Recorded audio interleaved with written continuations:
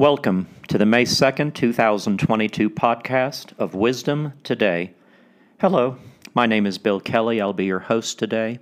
Today we'll be going over Proverb 2, but before we begin, let's open in prayer. Father God, I thank you for anyone listening to this podcast today. Lord, I pray that you would open their ears to hear and their heart to receive what you would have them receive from this podcast today. Lord, open their heart to the possibility of how much Jesus loves them. I pray in Jesus' name. Amen. We are beginning in Proverb 2, verse 1. My son, if you receive my words and treasure my commands within you, so that you incline your ear to wisdom and apply your heart to understanding. Yes, if you cry out for discernment and lift up your voice for understanding. If you seek her as silver and search for her as for hidden treasures, then you will understand the fear of the Lord and find the knowledge of God. For the Lord gives wisdom, from his mouth come knowledge and understanding. He stores up sound wisdom for the upright. He is a shield to those who walk uprightly. He guards the paths of justice and preserves the way of his saints. Then you will understand righteousness and justice, equity, and every good path. When wisdom enters your heart and knowledge is pleasant to your soul, discretion will preserve you. Understanding will keep you, to deliver you from the way of evil, from the man who speaks perverse things, from those who leave the paths of uprightness to walk in the ways of darkness, who rejoice in doing evil and delight in the perversity of the wicked, whose ways are crooked and who are devious in their paths, to deliver you from the immoral woman, from the seductress who flatters with her words, who forsakes the companion of her youth and forgets the covenant of her God. For her house leads down to death, and her paths to the dead. None who go to her return, nor do they regain the paths of life. So you may walk in the way of goodness and keep to the paths of righteousness.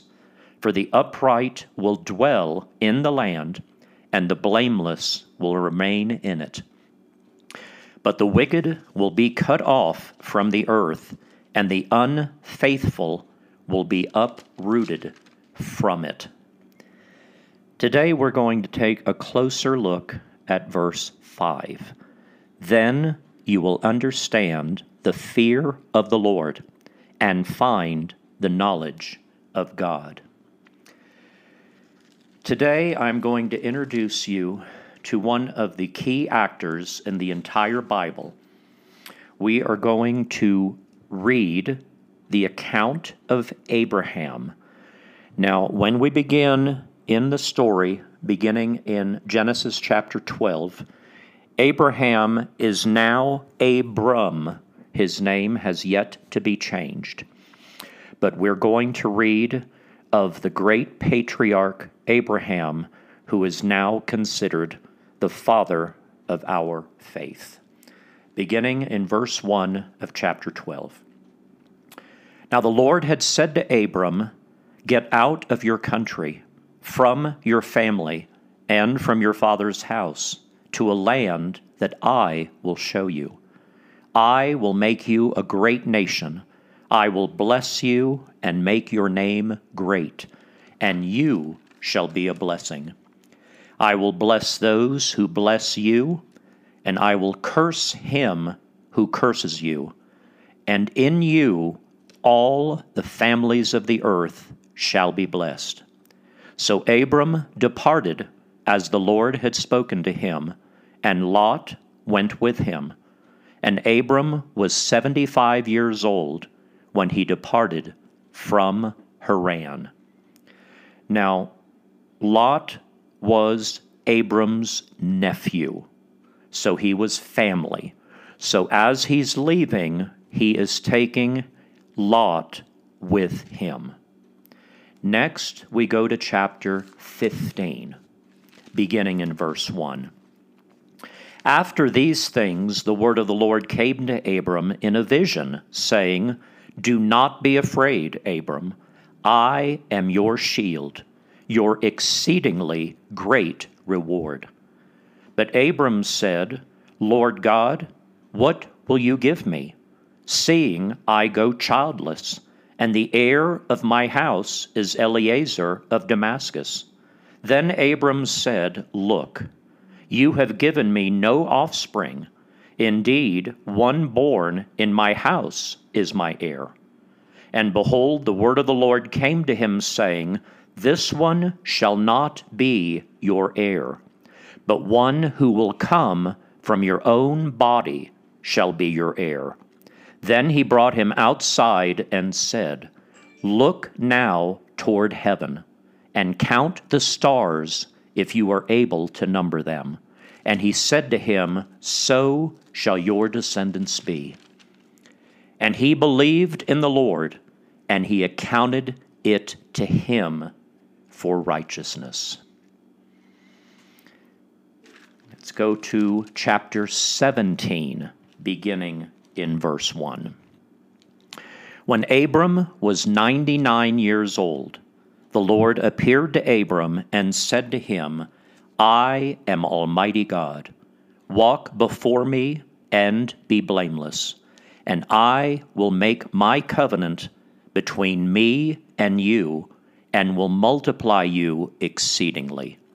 Then Abram fell on his face, and God talked with him, saying, As for me, behold, my covenant is with you, and you shall be a father of many nations. No longer shall your name be called Abram, but your name shall be Abraham. For I have made you a father of many nations. I will make you exceedingly fruitful, and I will make nations of you, and kings shall come from you. Okay, I'm going to pause for just a moment. The name change is very significant here. His original name, Abram, means exalted father. Now, that's not a bad title, exalted father. However, his new name, Abraham, means father of many. So he became the father of our faith. So in chapter 17 of Genesis, Abram's name now becomes Abraham. Now let's go to chapter 22. Beginning in verse 1. Now it came to pass after these things that God tested Abraham and said to him, Abraham? And he said, Here I am.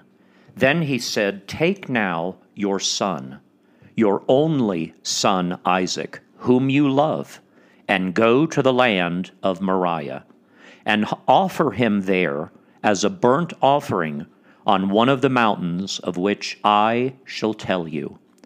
So Abraham rose early in the morning and saddled his donkey, and took 2 of his young men with him, and Isaac his son, and he split the wood for the burnt offering, and arose and went to the place of which God had told him. Then on the 3rd day Abraham lifted his eyes and saw the place afar off. And Abraham said to his young men, Stay here with the donkey. The lad and I will go yonder and worship, and we will come back to you.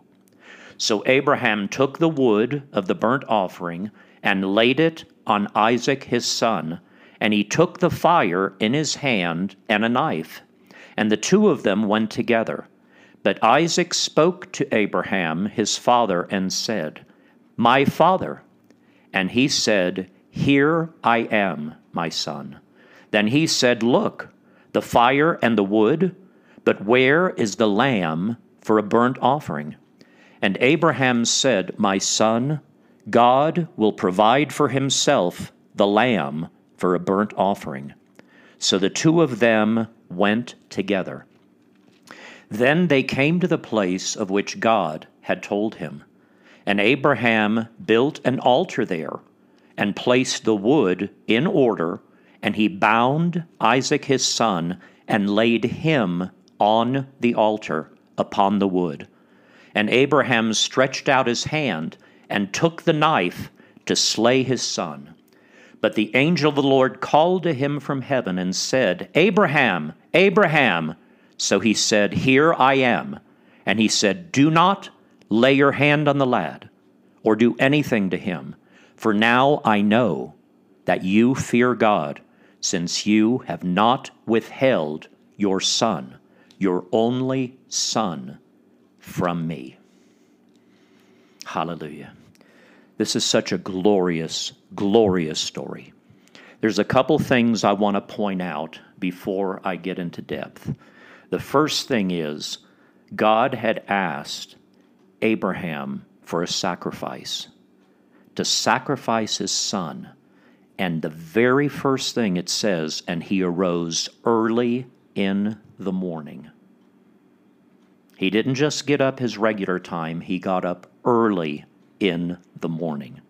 And the second thing I want to talk about is his faith was so sure that when his servants said, "Where are you going?" And he said, "We will be back." So he knew that even though God has called him to sacrifice his son, that both of them would be back. There are three things that I'd like to take a look at. First of all, God, the promise. God had promised Abram, who now is Abraham, that he would now become the father of many nations, and that through him many nations are going to be born and raised up because of Abraham. The second thing I want to talk about is sacrifice. God asked Abraham to sacrifice his only son, the son of promise. Okay, God had told him that his seed would bring forth many nations, and that seed was through Isaac. He was the chosen one that all of the descendants of the earth would come through. Okay, I believe that God is asking a sacrifice of us as well. Now listen carefully to what I'm about to say. There are many people who receive Jesus as their Lord and Savior. They say the sinner's prayer, they receive Jesus, and they get their ticket to heaven punched. And when they get that ticket, they put it on a counter or a dresser or in a cupboard somewhere, and they say, "Okay, everything's good. I know I'm going to heaven." And then they don't do anything else with their Christian life. They may go to church once a week. They may spend an hour with God every week by going to church. But guys, there are I'm going to say friends, okay? Thank you for one of my loyal listeners who told me that they don't like the term guys. So I am now going to call you friends, because I know there's men and women and children. So from now on, I'm going to make every effort to call you friends. But listen carefully. There are 168 hours in the week. And if all you do is spend 1 hour a week with God, it is going to be very difficult for you to be any different than your neighbor that does not go to church and does not call themselves a Christian. We need to spend more time with God than an hour a week. Okay? We are to be different than the people around us. We are to be the salt of the earth. We are to be representatives of Jesus. And the only way to do that is to be immersed in the Word of God. Now, I think the Word of God and reading on a daily basis is every bit as important as eating regular physical food that you stick inside your body. But the third thing I want to talk about is God will provide. Now, as we end this story, I did not tell you the end of the story, but the end of the story is, as soon as Abraham received word that he is not to harm the boy Isaac, a ram appeared in the thicket. And this is how God always deals with us. He is always going to provide for us.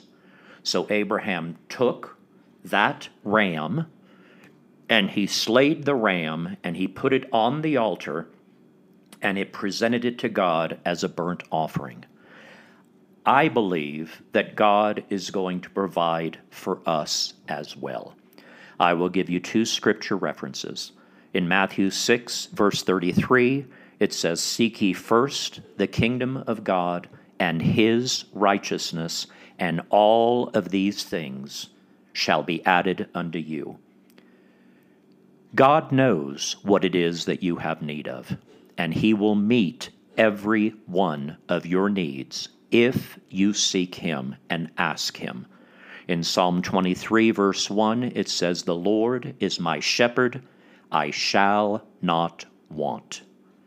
That means I will never have a need for anything. God is not only the provider, but he is a more than enough God. God is so good. Now let's go back to our proverb of the day today. And I'm going to stretch myself a little bit because verse 5 says, "Then you will understand the fear of the Lord and find the knowledge of God." I want to make this point. Abraham had a fear of the Lord. This is an example of what reverential fear is. Abraham had so much reverence for God that when God spoke with him, he was willing to do what no other person at that time did. Okay, I'm going to go back. The one point I want to try to make, and I want to try to throw this all together, is Abraham ended up in the great faith chapter, which is in the book of Hebrews, chapter 11. Let's go to verse 8, and it says, "By faith Abraham obeyed when he was called to go out to the place which he would receive as an inheritance. And he went out not knowing where he was going. By faith he dwelt in the land of promise as in a foreign country, dwelling in tents with Isaac and Jacob, the heirs with him of the same promise." So God was faithful to Abraham. Abraham was faithful to God. Guys, if you truly seek God, he will speak with you if we have ears to hear. Listen for God's voice. Listen to what he is asking you to do in your life. I will never end a podcast without giving you an opportunity to receive Jesus as your Lord and Savior. If you'd repeat after me, Father God, thank you for sending your Son Jesus to earth. Jesus, thank you that you came down to earth. You made yourself fully man as well as fully God, and you dwelt on earth, and even though you were tempted in every way, you never sinned. And yet you were willing to die on a cross for me to take away my sins. Thank you, Lord, for saving me. I invite you into my heart. I make you my Lord and Savior. If you said that prayer today, please reach out to me. My name is Bill Kelley, Kelley, 0807 at protonmail.com. Now, may the Lord bless you and keep you. The Lord make his face shine upon you and be gracious to you. The Lord lift up his countenance upon you and give you peace. I hope you'll rejoin me tomorrow as we further explore wisdom today.